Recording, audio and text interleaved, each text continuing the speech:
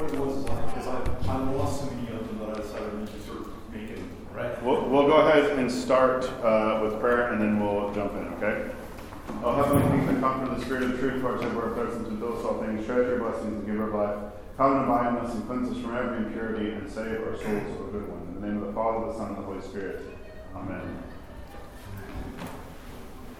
This week or the next, I will send out what I would call a syllabus, because I, this past week, created the outline. I knew generally what I wanted to cover, but now we will be using the Nicene-Constantinopolitan Creed, what we sing in the liturgy as the basic backbone at which to approach. There's all sorts of different ways that you can approach catechesis.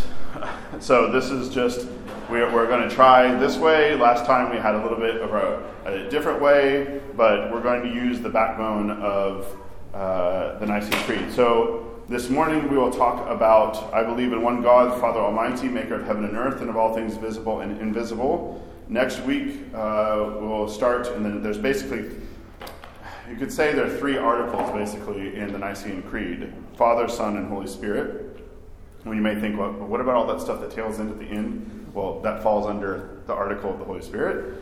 But we have, in talking about God the Father Almighty, we're going to be talking about God's preparation of revealing His Son Jesus Christ through Israel, specifically the kingdom of God, and how He did this, how He revealed Himself in the Old Testament.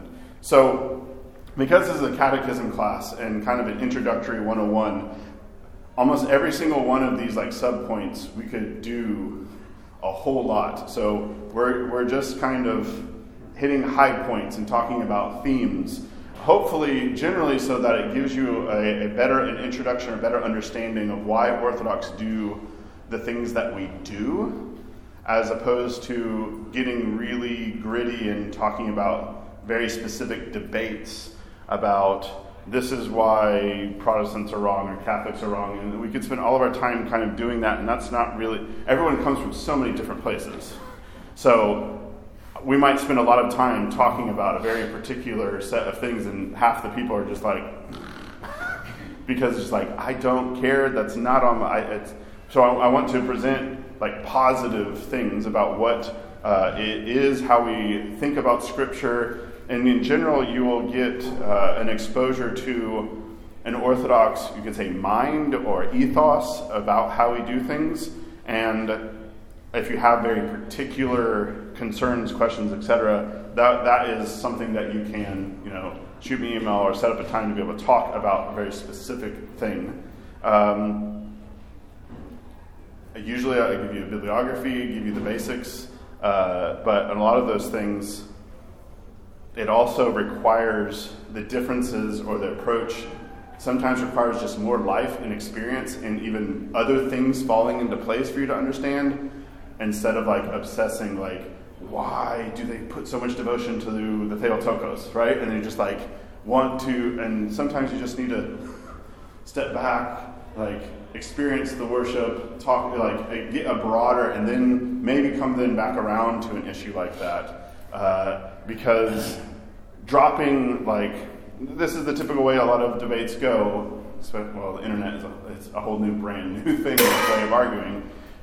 Text, here's my text, here's my verse, here's my chapter and verse, here's my thing, and we just go back and forth sparring, and usually the issue is first principles. it's the way we approach the entire thing that is different. So no, I can't give you, First or Third Thessalonians 2:3 that says, and this is now the priest wears these things, right?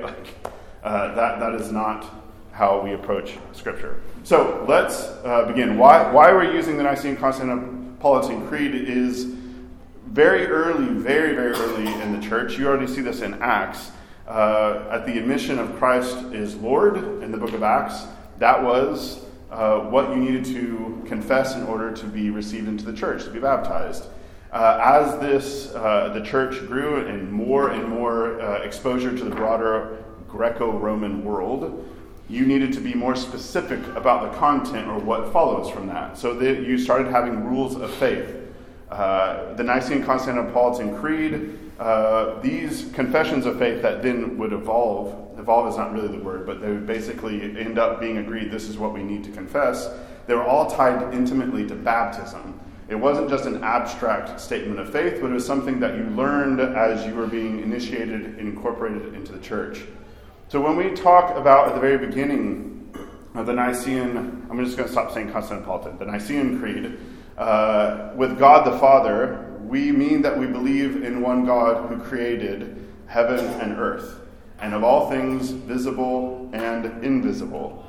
So visible, we can kind of probably agree basically what we understand by visible, right? The invisible is always the little bit more complicated, but this means that God created all of the angelic hosts.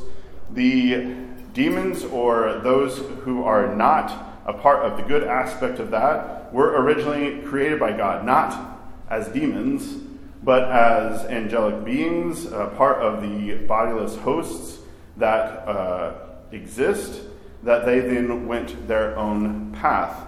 But we have in the very beginning of the Bible, we start with creation. We start at the very beginning.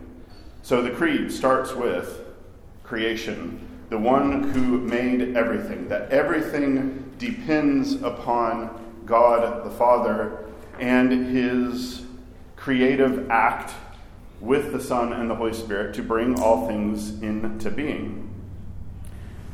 So when we look at Genesis, there's a lot of approaches to the book of Genesis, Genesis meaning the beginning, right? And there are approaches to Genesis that will get mired down in talking about, evolution or not evolution, or et cetera, et cetera, et cetera. But I want us to think about Genesis and look at it in a different way than what you might be thinking. Genesis, when Adam and Eve are created, the way and the structure at which Genesis lays out in the first chapter with how everything is ordered and created, and then the creation of Adam and Eve and putting them over this paradise, this creation, that they are to look over it, to tend it, to be fruitful and multiply as God has commanded the rest of creation. What you have with Genesis in the garden reverberates or echoes throughout the rest of the Old Testament. What Adam and Eve are placed in is not just heaven or something like this, but it is probably better, it is better for you to think of them having been put basically in a garden palace or temple. That they are there to worship, they're there to commune with God, there's order and structure to the entire world. They have the ability, because of their reason, they are to name things. They are, in one way of talking about it, they were created to be kings and king and queen. They are to rule and steward over creation. They were to speak the truth of the created things by naming them. They are then also to offer thanksgiving. They are to turn towards God. I mean, you literally have in Scripture the talking that God walked with them, which these themes of walking with God then throughout the rest of Scripture, those who are following after God are walking with God. The issue, as I think we all know, is that Adam and Eve abdicated their role as prophet, king, and I forgot to say priest, that they were to offer up thanksgiving and sacrifice. They were made in the image of God for this specific vocation of being royalty. I'll just say royalty instead of saying kings over and over again. Royalty for speaking the truth and for offering sacrifice. Then their abdication, their stepping away from, they're going outside of the boundaries of this. They existed in a very specific place. They were to mediate. They were this in-between. They served as this in-between between the heaven and the earth, right? We're talking about the God the Father who made heaven and earth. And humans are made to stand right in between the heavens, God, and the earth. So in that in-between place, they are to govern and rule, to make things flourish. The problem is that they turned everything upside down. Humans are made to, we're obviously physical, we also have a soul and spirit, and we are oriented towards God. It's where life comes from for us. Because if God, the Father, and the Holy Trinity was to in some way recede from everything, we just whoosh, because we don't exist without his governing presence and guidance. So when there was a turn towards this world, the earth, this is, if you think about St. Paul in Romans chapter 1, when they traded the Creator for a creature, they looked for their end, their goal, their desire, moved away from God towards that tree and its particular fruit. They then traded and left their spot of mediating between heaven and earth. Not that this is always the role of humans, that we are to bridge that space, that gap. We can see this reverberate throughout Genesis and the abdication of their role. But first, if you look at Genesis 3, what immediately happens after they partake of the fruit? They saw that they are naked. They saw that they're naked. Shame immediately rushed in, right? Uh-oh. There is, suddenly, they were able, it's almost like they were like, their heads are in the skies. I'm using a metaphor, right? They know it, and then all of a sudden they're like, whoa, okay, something, okay. What else happens? They hide. When God shows up, he goes looking for them, right? They get to hear him. What happens? There's then, of course, the blame game, right? The one you gave me, she's the one who... So Adam, it's not... A lot of times we talk about, like, they just shifted over to the man blaming the wife. But it's Adam blaming God. Like, you gave her to me. You misled me. Right? We're already, like, you can just see this perfect, like, everything is going well, and then you just immediately, like, boop, boop. The hiding, the shame, the blaming, the division. They divide themselves from God. They divided themselves against each other. And then there are the curses, or the consequence that God provides for them. What are those?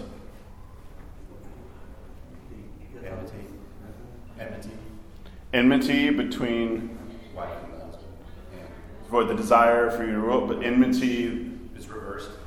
Her desire will be for you, which means she'll desire to rule over you, and you won't. You'll rule over her. What else happens? There's something else that happens. Yeah, you're going to have to sweat now. The earth itself, so there's a division between God and humans, and now there's a division and gap between us and the earth. Here's a later word, alienated, right? Where there's alienation now comes in. And the earth does not just produce and give to us. We now have to cultivate. We have to sweat. We have to work. What else happens? There's something else specifically about enmity. Well, there's death, because God kills animals to make clothing for them. Yes. They're clothed in skins, garments, because they were naked before. The fathers of the church will have an interest. They will talk about actually that they receive fallen bodies, actually. That they are now given, their bodies are now going to give themselves over to death. That God has blessed them actually to, at some point, in the mercy of that division, that there's going to be into it with death. Can I say one thing? Yes. I read once that when God created Adam and Eve, they don't have this physical body. They have a body, but not the physical body.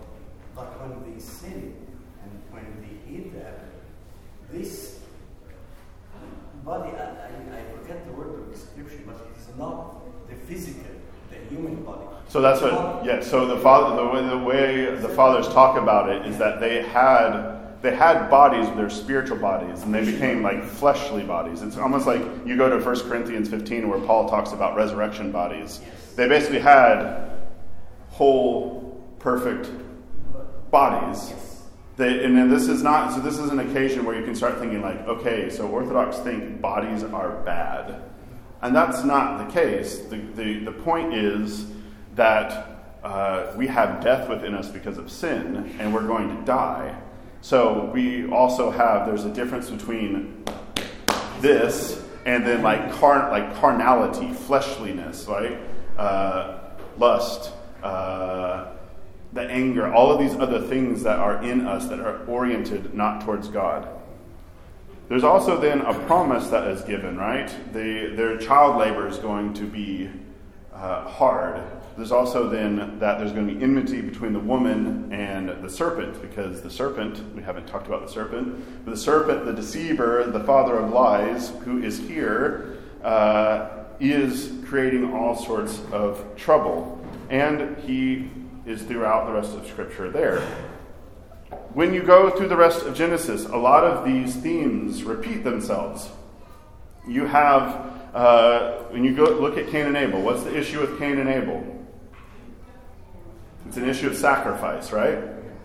At its heart. And then out of that issue of sacrifice, you have division, death, envy. As you continue through Genesis, you just see, right? When you get to the Tower of Babel, the continued spread of the problem.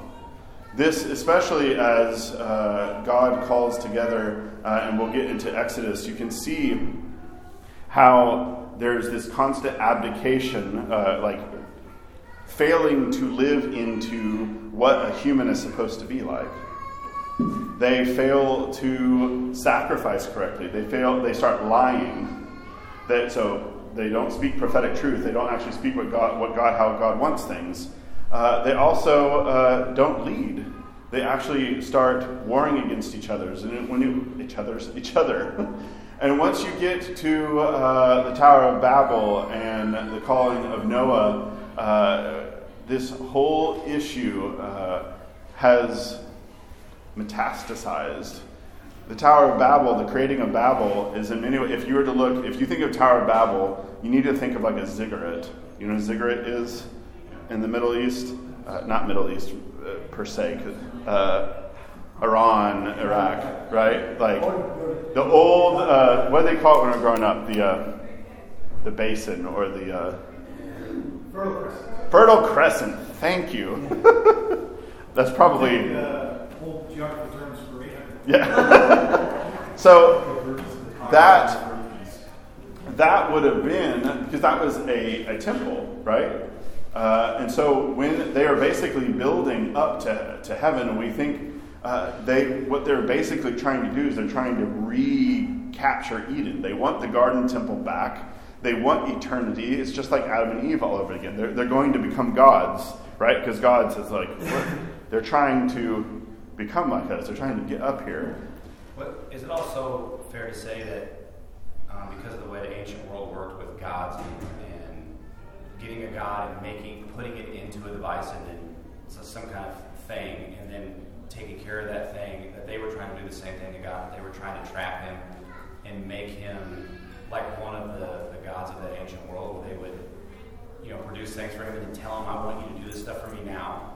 Yeah, I think what you basically have throughout Genesis is this, and we'll talk about it because we're going to spend more time in Exodus than in Genesis today, well, hopefully. But you have, as soon as Moses is up on Mount Sinai, they make an idol. And then they call it the God who delivered them, right? So you have this constant forgetting of who God is, forgetting of what humans are supposed to be. And then God, in the midst of all of this, starts making promises. He starts intervening. You have with Noah, you have the dissolution and death that is happening, where God is about ready to wipe it all out, and he starts anew with the Noah flood. And we start with Abraham and the promise to Abraham that he is going to, out of Abraham, bless the world through his lineage. This is then renewed with Jacob, and it's also renewed with Joseph and the belief in God's promise. This becomes one of those threads of the Old Testament. Now, God doing this, he is wanting, because at the beginning there was communion, right? God was dwelling with his people. And as we go through Genesis, God is not someone who's going to force himself upon creation, because he has given, this is one of the cornerstones for Orthodox, is that God gave us freedom. And so what we have throughout Genesis is the misuse of this freedom. So God realizes, he knew this was going to happen. It's not that he suddenly was like, oh yeah, I forgot. God needed to start preparing a people, because if God is going to dwell with his people, he has to dwell with them in a particular way.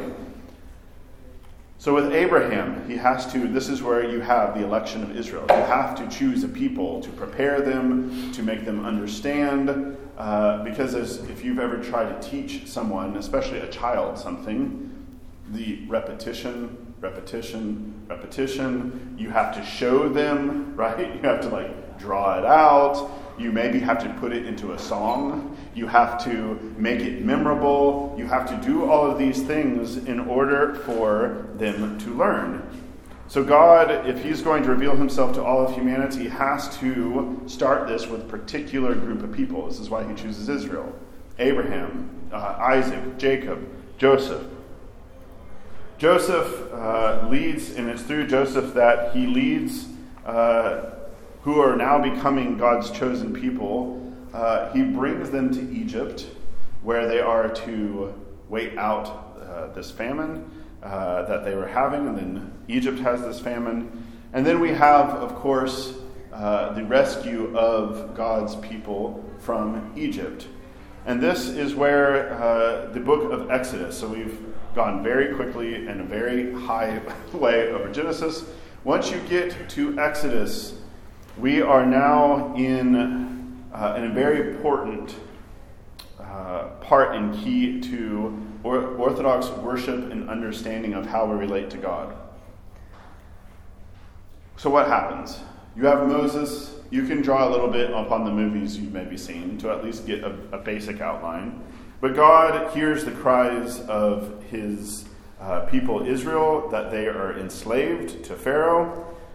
He calls forth Moses at the burning bush. So we have, again, God.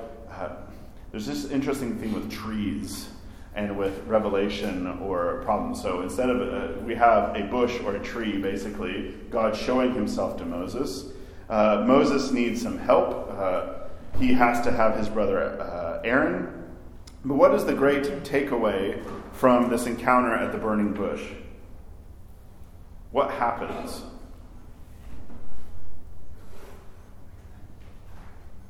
Moses takes off his shoes. That's something that happens. What's the major thing? What does God say? What does Moses ask him? Who are you? Because if I'm going to go free, if you're telling me, then I need to know who you are. So it is God revealing himself, saying, again, we're going back to Genesis, right? They used to know who he was. They walked with him. They talked with him. And now God is, he's revealed himself to Abraham. And now with Moses, we get an even more intense revelation. This is my name, which is kind of a non-name at the same time, right? It's like, I am who I am. I am. I exist.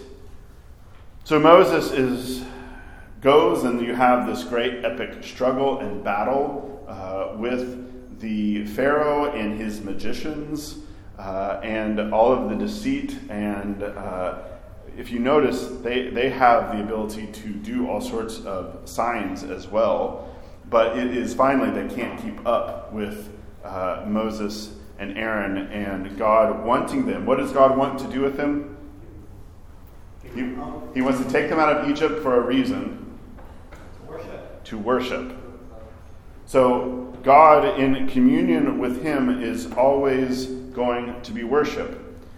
Moses and them, they free themselves through God, of course. They are brought out of Egypt. They go through the Red Sea, where you have Moses, it splits, they walk through, and then they wander in the wilderness for a while. And I want us to focus mostly on what happens on Sinai. They have been tested in the desert. They have been brought through the water. They are being fed by God. But now God needs to create a covenant and a covenant meal and all of the things to basically reestablish a lot of the things that had been broken at Genesis. So, what is when God has called them to Mount Sinai in Exodus 19? If anyone wants the notes of this, I have specific. I'm not going to hit every single specific verse.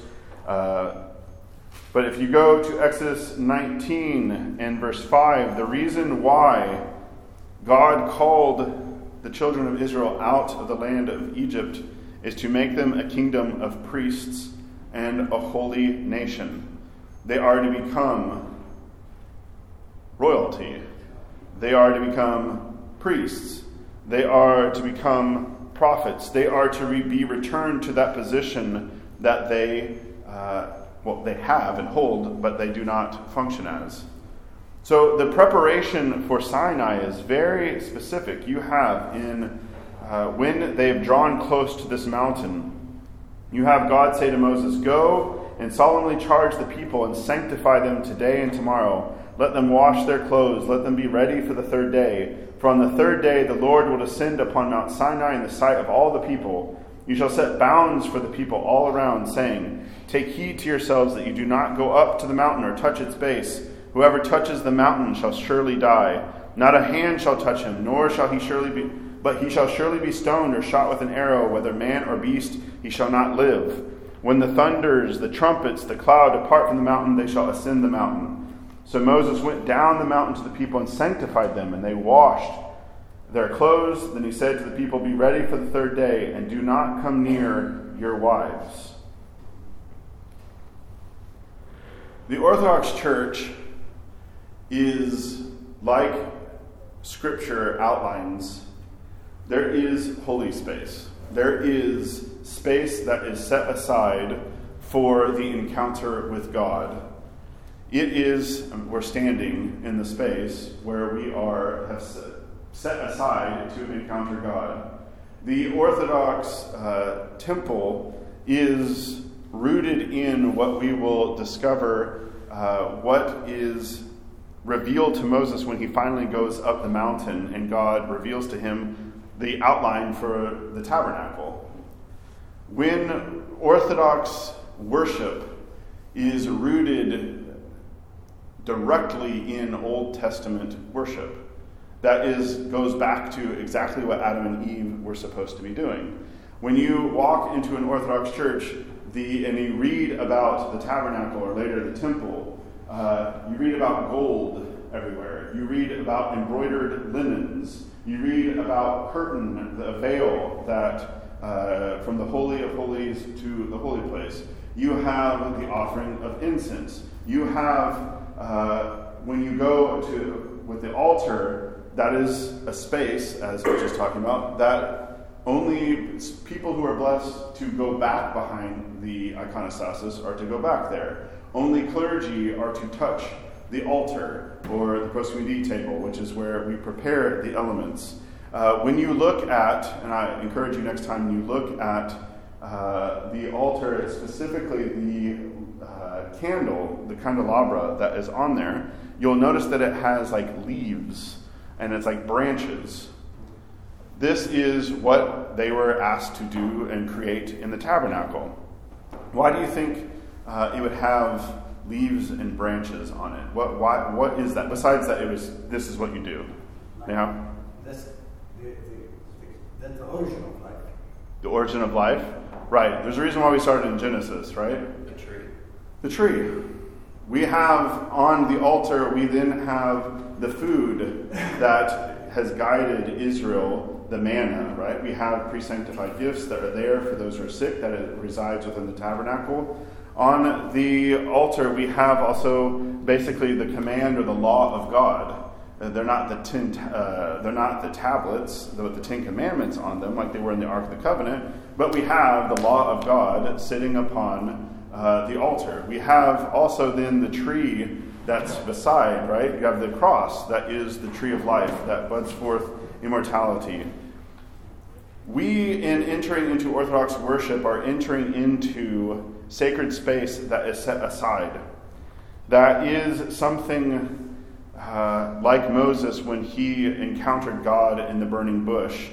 God reveals himself in particular ways, in particular spaces, for us to return back to the communion that we are to have with him. And he does this not just like Moses had to take his shoes off.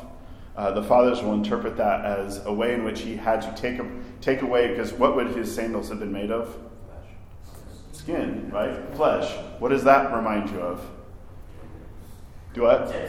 Dead things, right? So dead things, but covered in sin. Let's go back to Genesis. Being clothed with animal skins. So the fathers, Gregor of Nyssa, he interprets Moses having to take off his sandals as he has to put aside his fleshiness, not his body, but his carnalness, in order to encounter God. So that might help. We got this sanctification, washing, and then that last line, be ready for the third day, do not come near your wives. There is within the marital act is something that is not in and of itself dirty but there is something that the church, and it's our tradition, that if you are going to commune on the morning of, the night before, you do not have sexual relations. This is not some made-up random thing to be more ascetical than somebody else or whatever, but it is firmly rooted in Scripture. To come to know God, you need to, especially as we are, we need to be able to focus and be ready to receive him, just as the people in the Old Testament, in order to receive him on the mountain, were called aside to set aside that for a time. What happens in this specific space is Moses goes up as a mediator between the Lord and the people, and he goes down. Let's see here. Well, what happens when he goes up into the mountain? The physical things. There's the trumpet. All the people in the camp tremble. He's enveloped in smoke. Worship. He is encountering God. And this is where he receives the commandments. So there is intimately tied into this encounter with God, then the reception and the giving of the teaching of what God desires his people to be like. Because there is that encounter with God, but then there's also the restructuring and relearning how to go back to be the Adam and Eve, to be the king, the queen, the prophet, the priest. And the way to do that is to follow the law, like we heard in the gospel this morning. There is an altar that is built, and there is then the giving over to Moses the outline of the tabernacle. This is over in Exodus 25. I'll read a few verses here, where he, in giving the tabernacle, he very specifically says, I have a Bible that the numbers are very hard to see here. So, when you make this sanctuary, you shall make this sanctuary, and I will appear among you. The tabernacle, the physical presence, this is verse 22, there I shall make myself known to you, and I shall speak with you from above the mercy seat, from between the two cherubim, which are on the ark of the testimony, about everything I will give you in commandment to the children of Israel. This is all once they have built the tabernacle in Exodus 40 and verse 34. Let me flip over there. So they have built the place where they are going to encounter God. You then have in verse 40 and verse 3, chapter 40, 34. That makes more sense.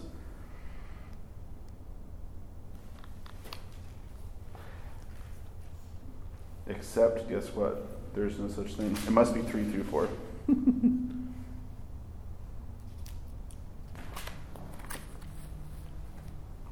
Then the cloud covered the tabernacle of testimony, and the tabernacle was filled with the Lord's glory. When Moses was not able to enter the tabernacle of testimony because the cloud overshadowed it, and the glory of the Lord filled the tabernacle.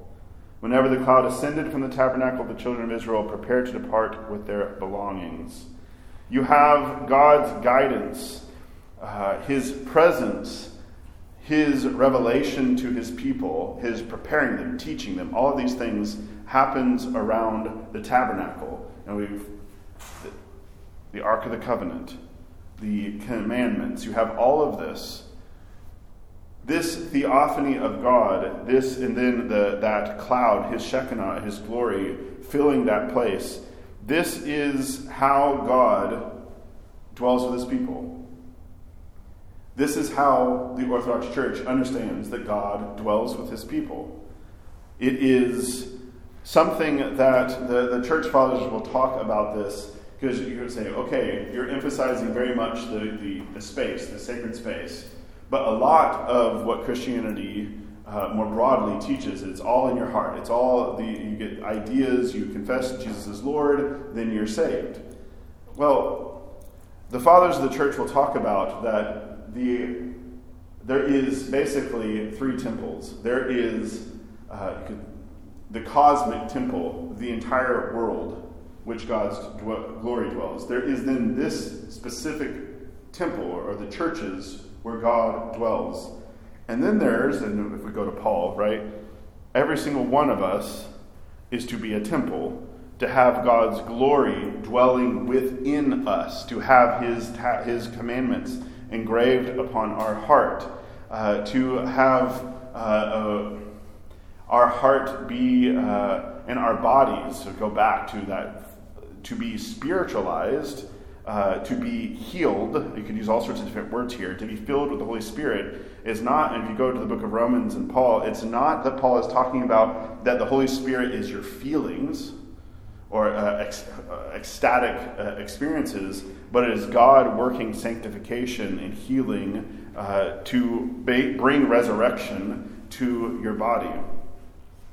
God calls out His people into the wilderness, to Mount Sinai, to hear His word, and the people are to receive it and to basically say the Amen.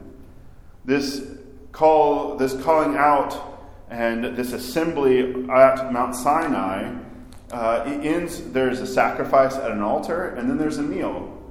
There is, you may not remember this from Exodus.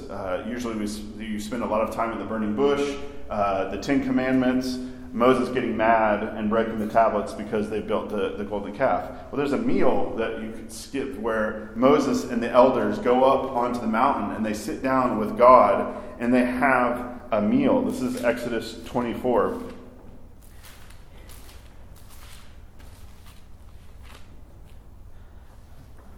In some ways, there is a priest who's gone on to the Lord now. He had been Protestant. He had actually helped found Campus Crusade, if you know what Campus Crusade is, before he became Orthodox. And he, when he encountered Orthodoxy and started digging in, one of the things that he would say is, Orthodoxy, I had all, my Bible had all these like underlines and highlights all through it. But then Orthodoxy made me go through and like highlight all the passages that I hadn't highlighted because I didn't know what to do with them. So when you get to a place like Exodus 24, verse 9, this is after they have sacrificed. I'm going to read this whole section actually. Now God said to Moses, "Come up to the Lord, you and Aaron," right? Come up. You're going to have to come up the mountain. Nadab and Abihu, little infamous there. We'll read about them later. 70 of the elders of Israel, and worship from afar. Moses alone shall come near to God, but they shall not come near, nor shall the people go up with him. So Moses came and told the people all the words of God and all the ordinances. He's teaching them. And all the people answered with one voice and said, all the words the Lord spoke we will do. Amen. Right? Then Moses wrote all the words of the Lord, and he rose early in the morning and built an altar at the foot of the mountain, and 12 stones according to the 12 tribes of Israel. Then he sent young men of the children of Israel, who offered whole burnt offerings and sacrificed peace offerings of calves to God. Moses took half the blood and put it in basins, and half the blood he poured on the altar. Then he took the book of the covenant and read in the hearing of the people and they said, all the Lord said we will do and be obedient. Amen. Moses then took the blood, sprinkled it on the people, and said, this is the blood of the covenant the Lord made with you according to all these words. After this, Moses went up along with Aaron, Nadab, and Abihu, and the 70 elders of Israel, and they saw the place where the God of Israel stood. Under his feet, as it were, a paved work of sapphire stone, and the appearance of heaven's firmament in its purity. And of Israel's chosen men, not one were missing. So they saw the place of God, and ate and drank. When you read Scripture, you have to, it is good if you go through, and I wouldn't say chronological, because that would be a misnomer, but you work through Scripture and you read it together, that it is like a symphony, that you don't just zero in and be like, okay, sapphire stone, what does that mean? And then you're like, oh, okay, sapphire. What you do is you go through and you're like, okay, this is a theophany. This is God appearing. He's standing. This is a throne room scene, basically, where you have him, and under his feet there is sapphire stone and heaven. This is a heavenly experience that they're having. If you go through the rest of the Old Testament, there are theophany after theophany after theophany. Theophany being, we use a lot of Greek words, so sometimes I have to say, hold on a second. Theophany is God revealing himself, right? God revealing. He is enthroned. He is surrounded by the angels. This instance, they've had the word spoken to them, the commandments, and now they are to sit down and eat and drink with God. They are returning to communion with God. This pattern of temple worship is exactly what we do in the church. We are hearing the Word of God throughout the beginning of the liturgy. It's even read. It is then broken for us in a homily. And then we shift and we prepare for the sacrifice and the meal. Our faith is a corporate experience.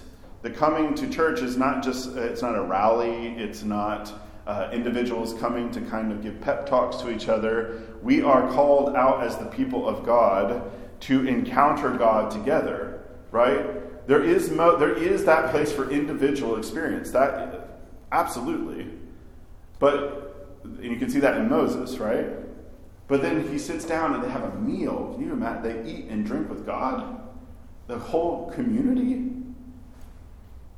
This is also, I think, it is hard for us to think, when we think of the word ritual, we have a cultural current of kind of like, oh, ritual, right? We don't want rituals. We want something new or fresh, and like, but you realize if you've actually lived long enough, or you actually take a step back and look at something, like everybody is doing rituals.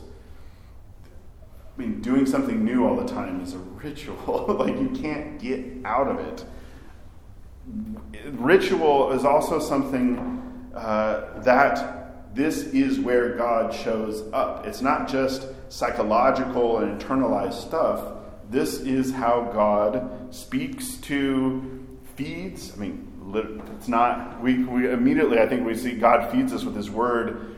Yet he also feeds us physically. It's something that actually happens. This is why when we look at baptism, when we look at chrismation, when we look at all of these things, the things that we actually partake in, it's not just ideas that we've thought about. All right, so I just went for a while. Do you all have any questions? Yes? This might be one of those things where we as Orthodox don't try to question God's intent, but why would you save some people or start with some people when not just everyone? Like, Why election? Why select? So I sketch it out a little bit, and I'll go with, and I'll provide a little bit more. When you are teaching someone, and there is a need to prepare, Israel in some ways was like the Marines or something, where you needed a community to create. I'll even use a different metaphor. They're like a womb, and they needed to create the priesthood. God creates them, but they needed eventually God will even redeem their desire to have a king, even though God is like, if you get a king, he's going to be like Pharaoh. He's going to take your daughters, he's going to take your money, he's going to fight wars, right? And what does Saul do? Saul turns around and does all of those things, right? But he redeems it through David. And then, of course, all of these, you have bad priests. I'm just talking about Nadab and Abihu. You're going to have, but you need all of this. If you're trying to talk about God and you're embodied in this world, you have to have a lot of metaphors and you have to have experiences, because you don't understand. Like, if I tried to explain something to you that I couldn't, like math, right? Math, the pure, like that language is very abstract and it works in this kind of particular way, but until you actually have to deal with things, do you realize what any of that would even really mean? So choosing a particular people is basically creating a womb in which to be able to create the language, the expectation to, the way the Orthodox Church would also teach, so we get the Theotokos as well, that you would have holiness, you have people grabbing on to the word. And Israel is always, they're open to receiving. Throughout Exodus, the law, there are ways in which you can be engrafted into. And there's also an understanding, if you look at Paul and even some of the Old Testament, that God is still working with everybody else outside of Israel as much as possible. The problem is, which Israel, of course, does, but God's got his hand very specifically on them. He had to, they're all dealing with idolatry. But there are still ideas and a basic understanding that there is a God. And you can see this through a lot of the pagan ideas, Greco-Roman, throughout the world, that there is kind of almost always in the background there is a creator God. Not always, but there's still remnants of these ideas that are still outside of Israel.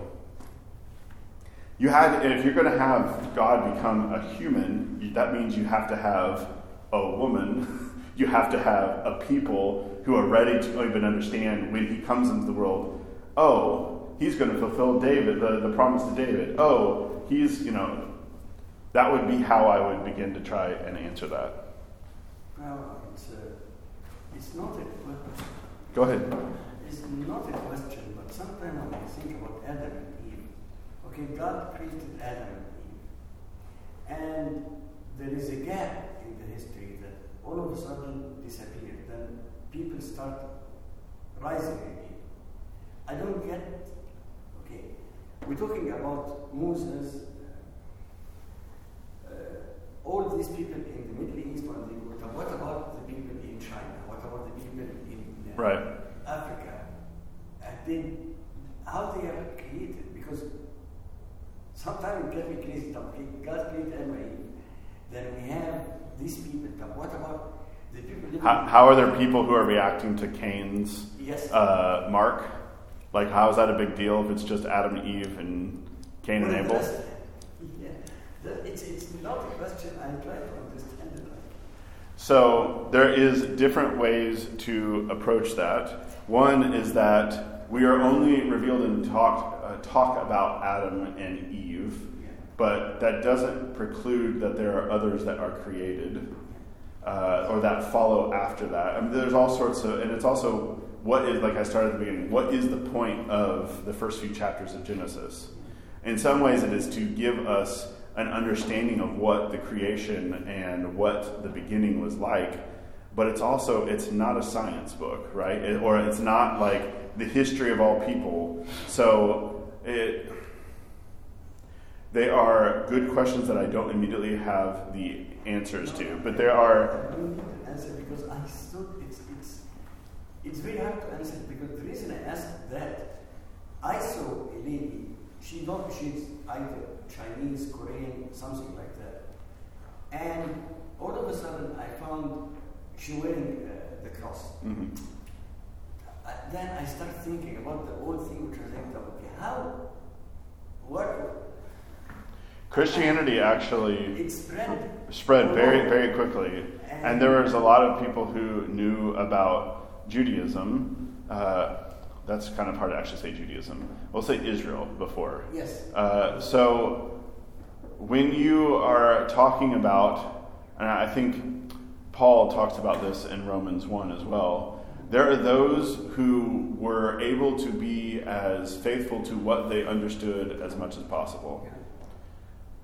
And I also think this is where the Orthodox Church also has, with John the Baptist preparing the way for Christ to harrow Hades, that there's an opportunity for those who are not able to hear the gospel to actually receive the gospel.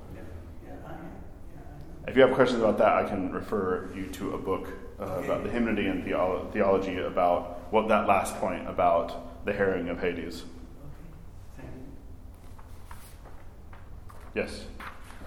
Can you spend a few minutes, if you have it, to talk about, it just seems to me that sacred space is, if somebody had asked me a single word to sum up our relationship to God and what that is that we are to be the sacred space, right? Because you look at the temple, specifically because of Aaron's sons, Nadab and Abihu, and what happened and all the Levitical laws that came after that for purification of space for God to enter. And then we look at the Theotokos, how she was able to hold God in all his glory, which means she was sacred space. And then you look at all the ways that God gave Israel commandments to cleanse and purify spaces with the blood. And then we are now supposed to be the new temple and tabernacle, and so we're supposed to be sacred space. But then how that, because my wife asked me this specifically, and I'm sure I gave her a terrible answer, as a good husband does. And but why can't just anybody? Why can't everybody? How can the Eucharist only exist here? How can just everybody just get it wherever they want? And I tried to explain it to her in sacred space terms, which again, it was me talking. So the question. So you're talking about the emphasis and importance of sacred space, and then a question about the Eucharist. Yeah. So Israel, the tabernacle, then Mary, now us, and then the Eucharist. Right. They're all. So when we interpret, or we are Israel, we're the new Israel. We were called out of sin, out of Egypt. We went through the Red Sea, which is our baptism, where, as one of the hymns, I forget exactly where it is. Maybe it's Paraklesis to Theotokos, or basically the Noetic army of Pharaoh. Basically, they're saying the passions and things that were killed in our baptisms, where we are destroying the demons, the devils, that you basically have the destruction of the army we interpret that spiritually as the death of our fleshy, carnal self, and we are then brought out into the world to exist as God's people, which is the desert. We're heading to the promised land, which is heaven, and we are given leadership. Moses and Aaron, the 70 elders, which was Moses' father-in-law's suggestion. You get who was a priest of Midian who knew about God, Nihil. He understands who God is as a priest of Midian, and their scripture. There's God is still working with people. There is a specific, I think, preservation that he is working in a specific way with Israel that everyone is going to have to get on board. It's not that they are, or Melchizedek, right? Melchizedek just comes out of nowhere. And he's got bread and wine, and he's going to have they're going to have, and he's coming from Zion, right? Like, he's coming from Jerusalem. And Abraham tithes to him, which then is part of the reason why Paul argues the way he does in the New Testament about the importance of Melchizedek without a lineage, that he suddenly comes out of nowhere, and Abraham honors him, right? So you have in this, then God wants to dwell with his people, and so he does that through the creation of the church. Israel as the church, and then the tabernacle, this specific place where God is with his people, leading them, and you get all this more specific ways in which he does that. The sacrifices, the burnt offerings, the incense that is burned, that he goes and he's literally present in the temple, in the tabernacle. So, for Orthodox Christians, being baptized and chrismated is your entrance into the church. The reception of Holy Communion is then that meal that you sit down and eat with God. And then the life of repentance that follows, because yes, all of your sins are drowned in the Red Sea, in the baptismal water, right? But as anybody who's been baptized knows, you don't magically stop sinning.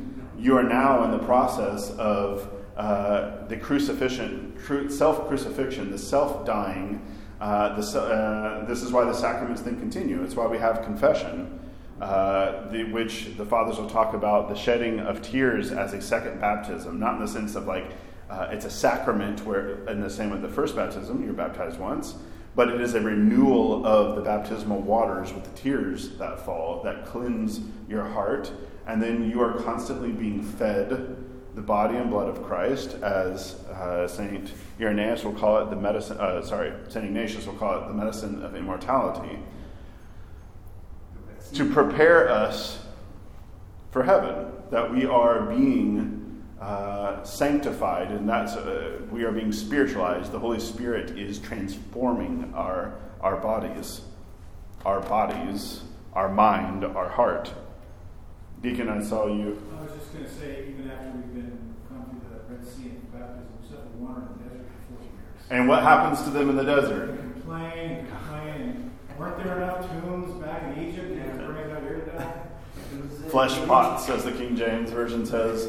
You get, I also think they said, we had onions and garlic and cucumbers, right?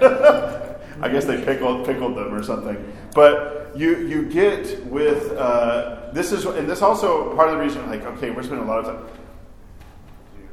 The way, when you go back and you read Scripture, if you are familiar with Scripture, you will approach Scripture in a different way, because you will be able to see how, in the past, when I was growing up, we read this stuff and this is really interesting historical data. And I can get a moral meaning out of this, I should obey God. Yes, that's true. But this text is alive through, of course, as the author of Hebrews, who goes through, and Jesus is greater than Abraham. Jesus is greater than Moses. Jesus is great. He goes through all of this because he is the perfect king, right? He is the perfect priest. He is the prophet to end all prophets. He is the word and truth of God. He is the one who's going to have to, he's the one who baptizes us. He's the one who feeds us. He's the one who gives his Holy Spirit to us. He's the one who teaches us. So when we read these things, we have to remember the revelation that we have in Jesus Christ, and that all of this is complete. It's very popular to say, okay, because in Jesus Christ the law was put aside, and therefore we don't do anything like this. Well, why? Well, because I think a lot of folks, especially if you're coming from a Protestant background, or your mind or your imagination is Protestant worship, and I know there's all sorts of different types and varieties of it. But you can see the culture that is attached to a lot of if you go to a more traditional, I'll say a Lutheran or maybe more traditional Presbyterian service, you can see the remnants of the word and the table. Now, sometimes they do, every Sunday they do the table and communion. They will have all sorts of debates about what exactly that is. But then as you move, and there's a good book that was written about this, and I think it was the beginning of the 19th century, maybe the end of the 18th century, where church changed to entertainment. Church became, and they started, instead of having sacred space, they built auditoriums. They built, and it transformed the entire dynamic of what it was. Do what? Sound systems. Yeah, sound systems, and all, as we have a sound system now. I know what you mean. you gotta have the bass guitar to be able to come in. Is it like Adam and Eve 2, where when they sinned, it flipped it upside down, so now the altar is below the people as opposed to being above? Well, I think it made everything individualized, emotional, or informational, or you lost sacred space. Sacred space became like maybe some acreage in your heart, and so therefore you lost God's mediating presence in the assembly. Which is, I think, why you have Pentecostalism is like, because we lost this and we know that we lost something, we got to have a lot of experience. Now, it's not decently in order, and it's usually, it depends. There's all sorts of different charismatics. But then you can also have we're not going to do that. We're, the frozen chosen. We have everything figured out, and here's everything in this package that you just need to upload all this into your brain, and once you have all the information, where Scripture you need your brain, you need your heart, but you commune with God. The fathers will talk about the new, so I don't want to get into that right now. But you're communing with Him physically, ritually, sacramentally is the better word. Even better than that, the mystery of the church, the way the Greek fathers will talk about the mystery of God's presence in these places that have been set aside and sanctified. And that is, it has your heart, it has your brain, but they're ordered in the correct way that they should be. Any other questions? I don't know if I answered exactly what you were asking. Yeah. But why? Well, you also kind of asked why the Eucharist here and not elsewhere. I think it's the attachment to. We know that God doesn't change, right? That He's unchanging, and so if He had to have a place that was pure to show up in His fullness, which is why they had to do all those things, that we have. Maybe it's just kind of this. We have this idea now that if I say my sinner's prayer, I'm not picking on anybody, but just that quickness of saying, "Hey, now all of a sudden the Holy Spirit lives in us, and Jesus is in us," but we're also partaking of the tree that was taken from us when we lost the tree of life. We now get to partake from that life for eternal life, and it can't be this just nominal thing like, oh well, I was gonna go to McDonald's, but I'll go get the Eucharist now. There's something that we have to prepare ourselves for a holy God, because otherwise we run into the wrath of God. And I think that ties into what Paul said when he says that some people have taken it and have reaped death or even sickness on themselves. Right, without discernment, about not discerning the body. And I think you can interpret that in two different ways. One is not discerning the body, because the whole context is you're having issues among the people of God. So you're not actually discerning the relationships in the way they need to be in reconciliation. And then the other is not discernment of what it is that you're receiving. Like when Isaiah has the coal brought to him, that you're receiving something and not really taking in fully what it is that you are doing. Jim? I just wanted to maybe this, but earlier this week I read on the great treasure trove of theology Facebook.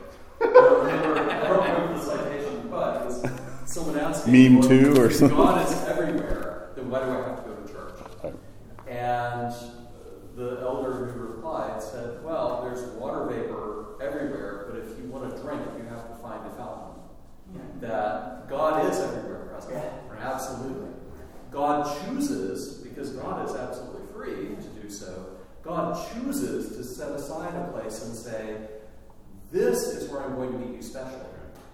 And in doing that, by choosing to do that, God is then giving us a choice. We can, in love, respond by saying, well, if that's where God is going to be, then that's where I want to be. And we can choose to go and meet God in that place. Or we can say, no, I'm not going to go to that place. I'm going to stay where I am. God, you got to meet me here. Right. And at that point, is God God? I mean, a priest I know years ago said, the moment we've said no, we can't say Lord. Right. You can't say no, Lord, because you said no, you're no longer respecting his authority or submitting to his authority.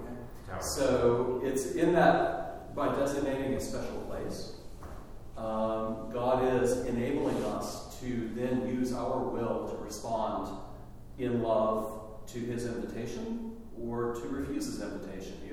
A king gave a feast, had a wedding, gave a feast, sent out invitations, and I just bought a plot of land, I just bought some cattle, I just married a wife. Well, the wedding feast is in a place and time, and if you're going to be there, you got to get ready and you got to go. It'll be like the tales of those. Right.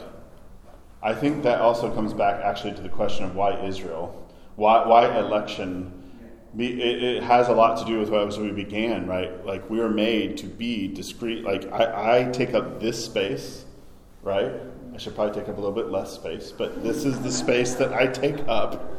I don't exist in Iowa. I exist here. And so if I'm going to encounter God, I have to encounter God in a particular place. God, and there's always this question, like, well, what? I heard this one time, like, why did God have to die on a cross? And somebody said, well, because it's for his glory. And it's just this endless, like, well, God chose to do that because that is the only way that he's going to communicate with us humans. How else, like, he had to come to, like, he meets with him on the side of the mountain and sits and eats and drinks with them. There is not... We're embodied, so we're going to have understanding that's embodied. Because otherwise, we can't talk about it. We don't even know what to do. Can I add something? That's somebody explained it to me. God cannot come to us like him. Imagine you have some ants, little ants, fighting about a piece of sugar. And you want to have, if you just put your hand in them, they will scatter and disappear because they are too small. And God is too big.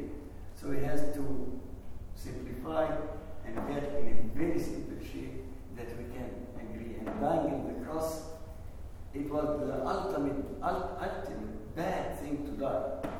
So he took that even if you're bad, if you're bad, I died on the cross for you. The bad can be for the glory. So thank you, Nail. We are done with our time, so we're going to end with prayer. The next class, we are going to be jumping into talking about Jesus Christ and the revelation of Jesus Christ as Savior and the Messiah. Okay? Our Father who art in heaven, hallowed be thy name. Thy kingdom come, thy will be done on earth as it is in heaven. Give us this day our daily bread, and forgive us our debts as we forgive our debtors. And lead us not into temptation, but deliver us from the evil one. For thine is the kingdom and the power and the glory of the Father, the Son, and the Holy Spirit, now and ever, and to ages of ages. Amen. Thank you all. Thank you. So the next class up now.